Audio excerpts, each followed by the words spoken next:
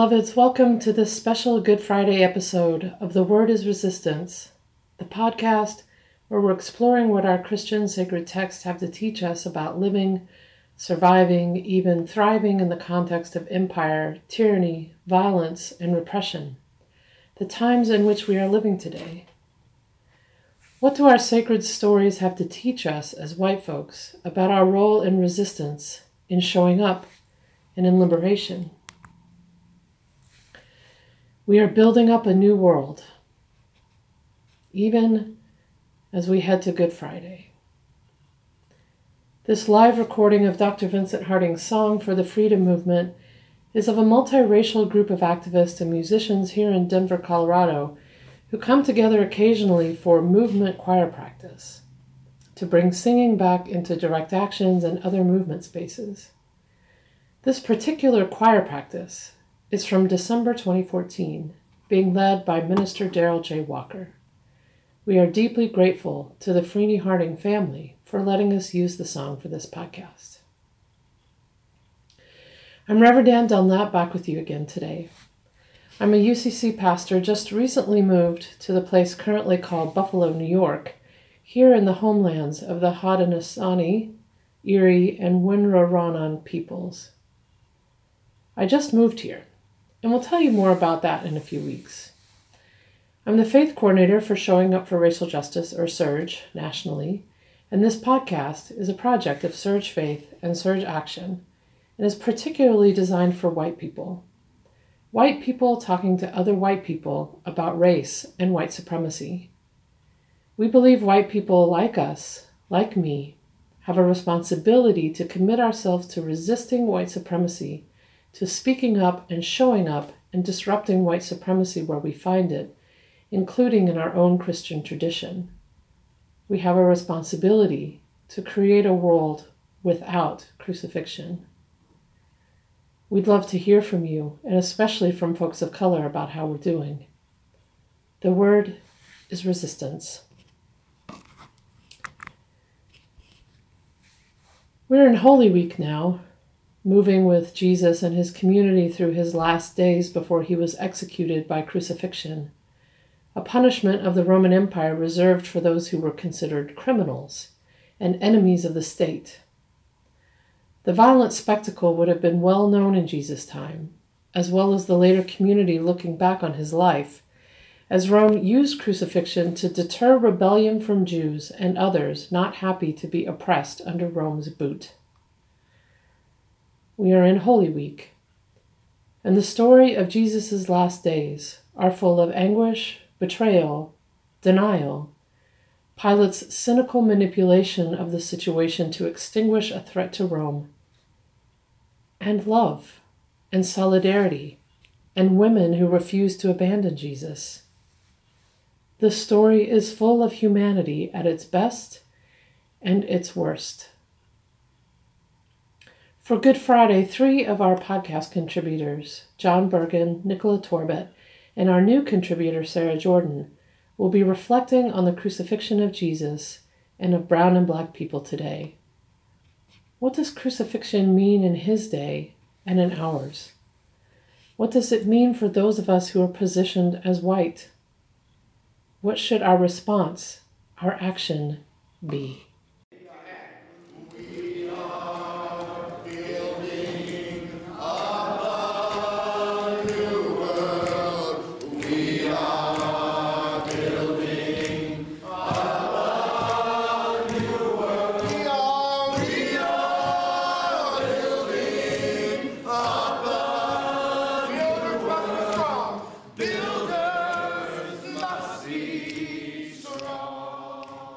My name is Nicola Torbett. It's Good Friday in Oakland, California, and a group of us have come together in front of the courthouse near downtown for a public worship service called The Crucifixion Continues.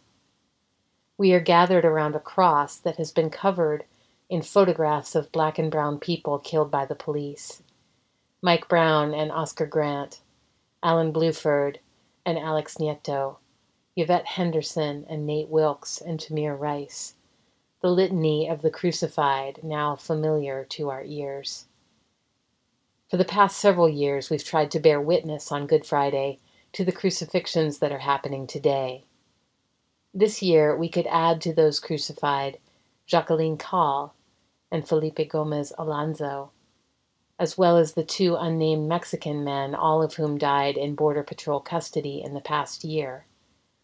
The Trump administration has been quite clear that it is intentionally employing cruelty and neglect in its treatment of asylum seekers as a deterrent to those who otherwise might follow them to our border.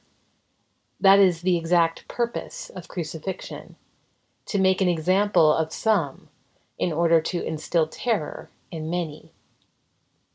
Today, the state employs crucifixion of Black and brown people in the form of state-sanctioned killings, police terror, incarceration, immigrant detainment, and deportation, often into dangerous circumstances in people's home countries.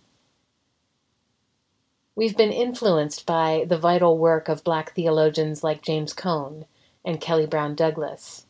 Our actions are meant to draw precisely this connection, to invite observers to see Jesus in the faces of these people we have lost to police violence, and then to commit themselves to ending contemporary crucifixions. There's an aspect of this analogy, though, that I've been wrestling with. Mostly, I think, because of the shallow theology that surrounds Good Friday in most U.S. churches. There's this idea that Jesus was without sin, right? And that his complete innocence is what makes his crucifixion so powerful. Sometimes people who witness our actions push back on us, suggesting that surely Mike Brown or Alan Bluford was not without sin, and so how dare we compare them with Jesus? Now, we're familiar with this form of deflection, right?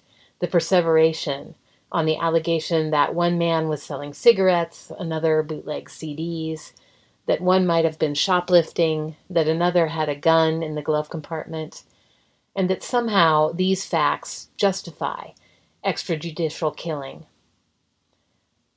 There's a really important article about this phenomenon that was written by Jackie Wang. It's called Against Innocence, Race, Gender, and the Politics of Safety.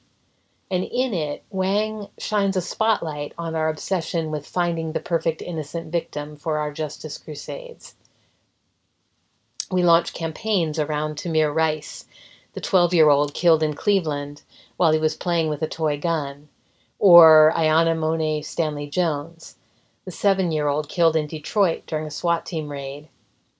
But no such campaigns are launched around the police shooting of a man who was driving a stolen car, or the teenager suffocated after being sentenced to time in juvenile hall. This distinction between the innocent victims and the guilty offenders serves to confine racism to individual bad actors, the individual bad judgment of particular police officers, those proverbial few bad apples. And it masks the systemic association of Black and brown bodies with suspicion and guilt, not to mention the way that association sets whiteness up to be innocent. Our obsession with the innocence of victims makes it impossible to talk about the sin of white supremacy. I'll admit that Wang's article has been a challenging read for me. I've read it 3 times now, and I'm only just beginning to understand it. It's not that the words are too hard, or that the sentence structure is too complex. It's that the ideas she is articulating are such a profound departure from the liberal white worldview into which I have been indoctrinated, that I can just barely see what she's trying to show us. And honestly, I feel like Jesus' crucifixion is like that. I think it's an event that so thoroughly exceeds white liberal constructs that we can barely grasp its meaning.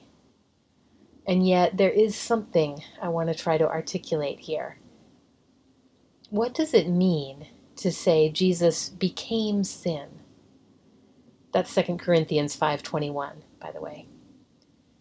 If indeed Jesus was innocent, and yet he became, from every appearance, a common criminal, he was treated just like one, captured, given a trial, and sentenced to the harshest possible sentence, to be carried out literally between two criminals, indistinguishable from them to any unsuspecting onlooker. If all of this is the case, then Jesus throws into eternal question our ability to distinguish the innocent from the guilty. His kangaroo court hearing and exaggerated punishment gives the lie to the law, the justice system, and any capacity human beings have to judge others without bias from our own self-interest. Jesus' crucifixion proves these systems forever bankrupt. They are forever tainted by our own sinfulness. The sin is not his, but ours. The lectionary passage from Isaiah 53 says, "Surely he has borne our infirmities and carried our diseases. Yet we accounted him stricken, struck down by God, and afflicted. But he was wounded for our transgressions, crushed for our iniquities. Upon him was the punishment that made us whole, and by his bruises we were healed. All we like sheep have gone astray. We have all turned to our own way, and the Lord has laid on him the iniquity of us all." That's verses 4 through 6. Eric Garner, Corinne Gaines, Demoria Hogg, Sandra Bland. It does not matter what any of these crucified ones have done or not done. Whatever their sin, it is not greater than what we have done through our complicity and racial terror. All we like sheep have gone astray. We have all turned to our own way, and the Lord has laid on him the iniquity of us all. The mercy and grace of God is our only hope. I know this seems extreme. I know it's disorienting, but it's what I'm seeing in the story this year. And I don't have any answers other than to sit with all of you with deep humility and contrition in the midst of the confusion and disorientation. It's Good Friday in America. Courage, sisters, don't get weary. Courage, brothers, don't get weary. Courage, people, don't get weary. Let me tell you a story. My name is John Bergen. I work as a pastor at Germantown Mennonite Church here in Philly. And part of the work I get to do as a pastor is facilitating parts of our youth group, a gathering of 30 young people in middle and high school. It's great. So a couple weeks ago, as preparation for Holy Week, we set up stations of the cross all throughout our church building. And if you're unfamiliar, the stations are this long-standing Christian tradition marking the steps Jesus took from the Mount of Olives to Pilate's court, through the streets of Jerusalem, to the cross, and ultimately to the tomb. Many Catholic churches have depictions of the stations on the walls of their worship space, sometimes depicting in brutal detail the torture, rejection, and execution of a frequently white Jesus. For many years, I grouped the Stations of the Cross in that same mental category as Mel Gibson's Passion of the Christ. It's torture porn for people obsessed with feeling bad or making others feel bad in the name of faith. It's violence devoid of context. It's valuing suffering for suffering's sake. So we set ours up a little differently. As the small groups of youth and adult leaders moved through the stations, they were asked to contemplate how we memorialize lynchings in the U.S. They wrote letters of solidarity and support to queer Methodists and wrongfully incarcerated people. They laid on the floor and practiced breathing meditation. They lit candles for loved ones who had died. And in planning this, I thought to myself, it's spring. People will be really energetic, cabin fever. They may not want to focus on these stations. I bet we can get through them in an hour, maybe an hour and a half. 2.5 hours later, we finished with 30 minutes sitting in the darkness of the tomb, the final station. Gathered around a single lit candle, we wept, we waited, we held each other in silence. To be clear, I didn't plan for this part to be 30 minutes long. Sure, it took a while for all the groups staggered in their start times like they do on Good Friday morning in the streets of Jerusalem to make their way through to the end. But we sat there because we needed to. Because in the face of the horror of the many crucifixions of our world, in the feeling of our grief, our confusion, our loss, we needed that silence. So we gathered and we waited. Since Nicola referenced Martin Prechtel in our 100th episode last week, I have been thinking about that mixing of grief and praise, and I have been reminded of Francis Weller's work, The Wild Edge of Sorrow, Rituals of Renewal and the Sacred Work of Grief. In it, Weller names 5 gates of grief, 5 entry points into feeling the hurt of the world. They are, 1, everything we love, we will lose. 2, the places in our lives that have not known love. 3, the sorrows of the world, that is what we take in from our ecology. 4, what we expected and did not receive. And finally, our ancestral grief. These 5 gates of grief connect to each other. Though the first gate is often the most immediate, in grieving a move, a loss, or a death, we can find ourselves tapping into these other gates, the experiences of a groaning too deep for words. Grieving is sacred. Weller says that this is why rituals of grief are so important. They enable us to become transparent to the transcendent. Today, as we stand before the cross, the ultimate gate of our grief, we're reminded that through it all our griefs run, or as Occupy put it nearly a decade ago now, all our grievances are connected. In a capitalist Protestant culture that wants us to celebrate Easter without mourning, to buy without thinking, to bomb without mercy, God invites us to grieve.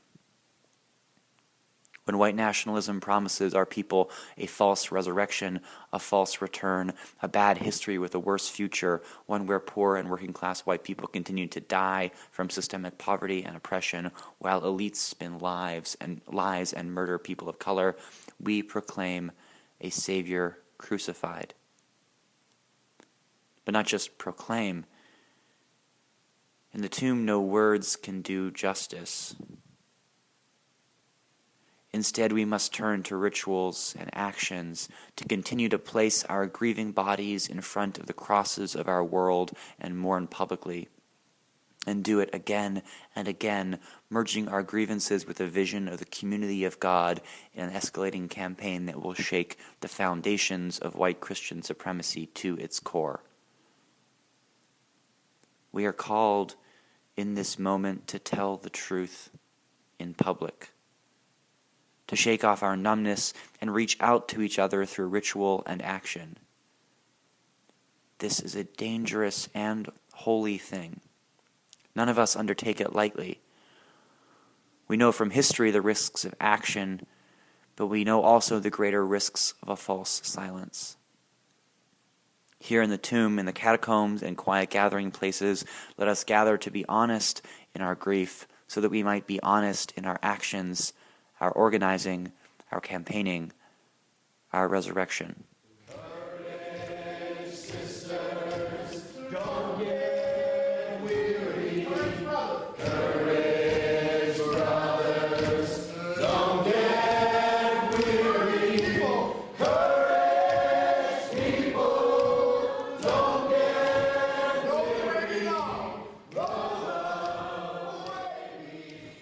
Hi, Reverend Sarah Jordan here. I'm a white Southern queer Presbyterian pastor living in Nashville.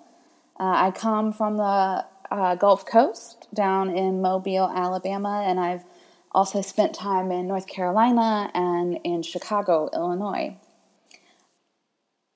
I'm excited to be here on this podcast speaking with y'all. This is the kind of work that I love doing, and is always the kinds of questions that I'm asking myself when I'm preparing to preach or even just talk with someone about a text, is where are the words of resistance? Where is this calling me and challenging me? And where am I not the center of the story? So, on this Good Friday, we find ourselves in the last moments of John's Passion narrative. We're in chapter 18 and 19. There is a lot going on in these two chapters, but I'm going to focus on Peter. Just a few chapters ago in John, Peter was really sure that he would lay down his life for Jesus and that he would know the time when it came. He was so certain that he would do the right thing. And of course he would. He loves his friend and teacher, and he believes in his message. Well, we rarely plan to let our friends down. When the time comes in the courtyard, Peter has 3 opportunities to publicly claim Jesus as his friend. But he feels the danger and chaos rising around him, and he loses his certainty and his confidence. Being Jesus' follower and friend is not something that he wears on his skin or his body. It is not immediately visible to others, although those in the courtyard are suspicious.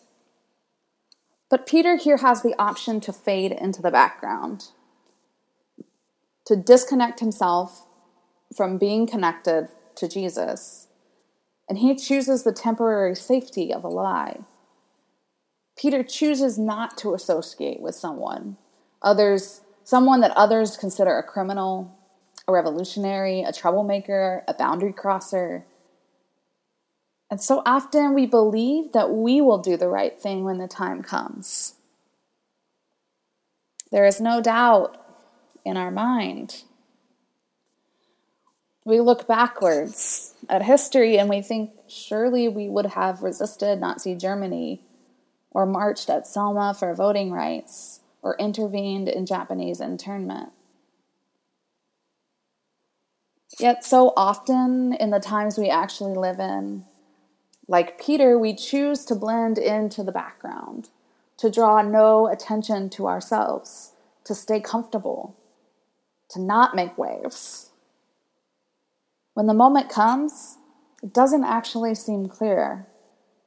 Or maybe it does, and we don't want to admit it. But sometimes it isn't black and white. There's a question of what can I really do in this situation? But we miss our opportunities to speak out, to act, to intervene, to resist. I deeply resonate with Peter in this moment, and I wonder if you do too. Because all of us white folks have been Peter at one point, and probably many more points. We have chosen silence, or the easy answer, or pretending that we don't know someone so that we don't lose the comfort of the warm fire, our lives, so we don't lose our social position. Peter is all of us who have the option to fade into the background in moments of confrontation. Whether that be because of the color of our skin, our gender, our perceived sexuality, our ability, our accent or language, our lack of religious clothing, we have the option to fade into the background. In other gospel accounts of this story, Peter immediately begins to weep. He immediately knows as soon as that rooster crows, he knows the depth and harm of his denial. He realizes that he failed to show up, to love Jesus in any meaningful way in that moment in the courtyard. When we fail those we say we love and promise to show up for, to fight alongside, we must stop and recognize the depth of harm we cause. Frances Taylor Gench says in her commentary on the Gospel of John, love in both the Old and the New Testaments is not something you feel. Far more, it is something you do. Love seeks the well-being of others and is expressed in concrete efforts on their behalf. Love is something that we do. And love is something that was redefined by Jesus' own act of self-giving. Let me say that one more time. Love seeks the well-being of others and is expressed in concrete efforts on their behalf. Love is something that we do, redefined by Jesus' own act of self-giving. Jesus seeks the well-being of others even when it stirs up trouble, even when it risks his own life. And Good Friday reminds us of the risks of loving in this kind of way, of loving our neighbor as much as we love God, loving our neighbor as much as we love ourselves, to really risk and show up for our neighbors. Good Friday reminds us what that might lead to. And Jesus calls this active, tangible, concrete action kind of love between his followers and himself friendship. Now, we tend to throw around the word friend pretty easily. We use it for people we don't even know on Facebook and for people who are more like acquaintances or peers.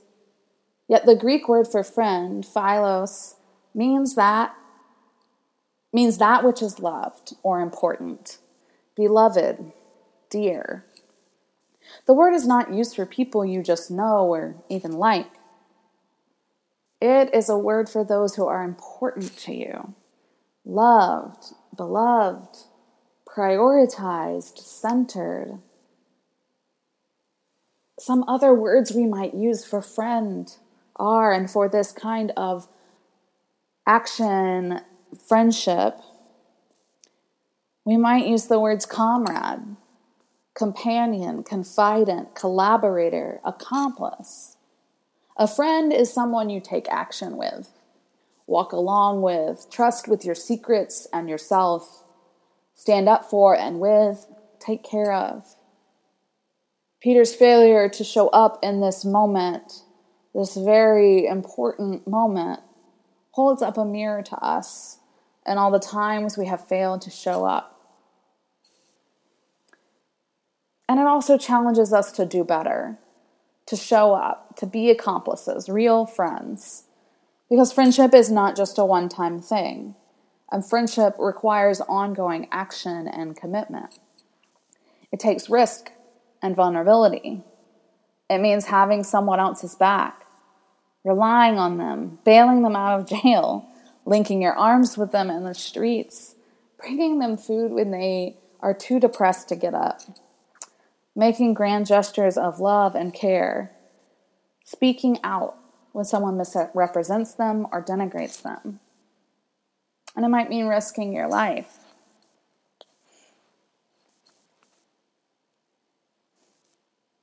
Peter's story continues in John's Gospel, and I'm grateful for that, because it shows us that our failures and our mistakes are not the end, or they don't have to be the end of our story. Peter goes on to learn from his mistakes. He has more opportunities to show up, and he does. He rebuilds trust with his comrades. And no one said it was easy, and it probably was very messy, and he probably messed up again. But he learned, and he showed up, and he loved in concrete ways. And that is the same challenge that we have this week in Holy Week. We're asked to show up, to align ourselves with those who might be called dangerous or criminals, who might be feared by the powers that be, and tried to push down by the government, by those around us. We have the same opportunity as Peter. And we're called in the same way that Peter is to claim people publicly and to show up and love in concrete, tangible ways. And that is how we show up and take action and continue fighting for liberation alongside those that we are interconnected with. Fighting alongside Black and brown folks, knowing that all of our freedom is tied up together. That is our call this Holy Week, this Good Friday, is to risk that kind of love. Risk the love that Jesus risked. And to show up. And show up publicly. And with courage. That is our call this week. Courage, sisters, don't get weary. Courage, brothers, don't get weary. Courage, people, don't get weary. This is Reverend Ann back with you for your call to action in response to these reflections on Good Friday. First, I invite you to let your heart and bodies feel whatever response to these reflections have provoked in you. As John says, let us gather to be honest in our grief, so that we might be honest in our actions. What we feel may have no words, and we may, as Nicola says, have no answers. Yet it is important that we sit with, stay with, what our hearts and spirits and bodies and minds want to tell us in response to this violent, traumatic Good Friday in Jesus' time and in America. Second, find someone to talk to about what you experienced from this podcast. Listen together again and talk about the idea of Jesus being with sin, or the need for grief, or times we have denied Jesus. And then, together, take one or more of the next actions. Together, collectively. We are stronger together and do not have to do this work alone. Third, we want to offer you opportunities, as Sarah says, to face our mistakes and the harm we have caused as those complicit in the violence and harm of white supremacy. Here are 4 actions we suggest to address the harms of white supremacy and white nationalism. All the links to these will be in the transcript, as well as on Twitter and our Surge Faith Facebook group. 1. Contribute to the work of Surge and Jews for Racial and Economic Justice in the fight against anti-Semitism, one of the key forces upholding white supremacy. More resources about anti-Semitism can be found in the transcript and on the Surge website. 2. Contribute to the repair and healing of the Highlander Center after the white nationalist attack that burned down their office building. Highlander is historically and continues to be a primary source of movement organizing, leadership building, and healing work. 3. Check out the report from Mi Gente about tech companies like Amazon and their ties to the surveillance, detention, and deportation of immigrants and asylum seekers. You can take action right away against Amazon, but the report also names lots of other companies that you could take action on, such as banks that are funding all of this. 4th and finally, join the Fellowship of Reconciliation's Reparations campaign. Learn more at their website, and we've also included registration links for 2 upcoming informational webinars. Whatever action you choose, let's do the work together to build a world without crucifixion. Please let us know how it goes and also your reactions to this podcast. To celebrate our 100th episode, which was for Palm Sunday on April 14th, we've created a listener survey. Can you spare a few minutes to share your feedback? go to bit.ly/TWIR100 survey to share your thoughts and stories. You can find that link also in the transcript and on Twitter and our Facebook group as well. So go there and share your thoughts and stories. You can also always communicate with us by posting on our Facebook or SoundCloud pages. We value your input and ideas, and we especially appreciate feedback from and accountability to listeners of color. And hey, did you know that we're not the only ones podcasting about dismantling white supremacy and the intersections of our activism, faith, and community building? We encourage you to check out Podcast for a Just World, specifically their Lenten series, Sacred Conversations to End Racism. The podcast is produced by our friend Tracy Howe Wispelway, and the Lenten series is co-hosted by Reverend Dr. Velda Love, Minister for Racial Justice for the United Church of Christ.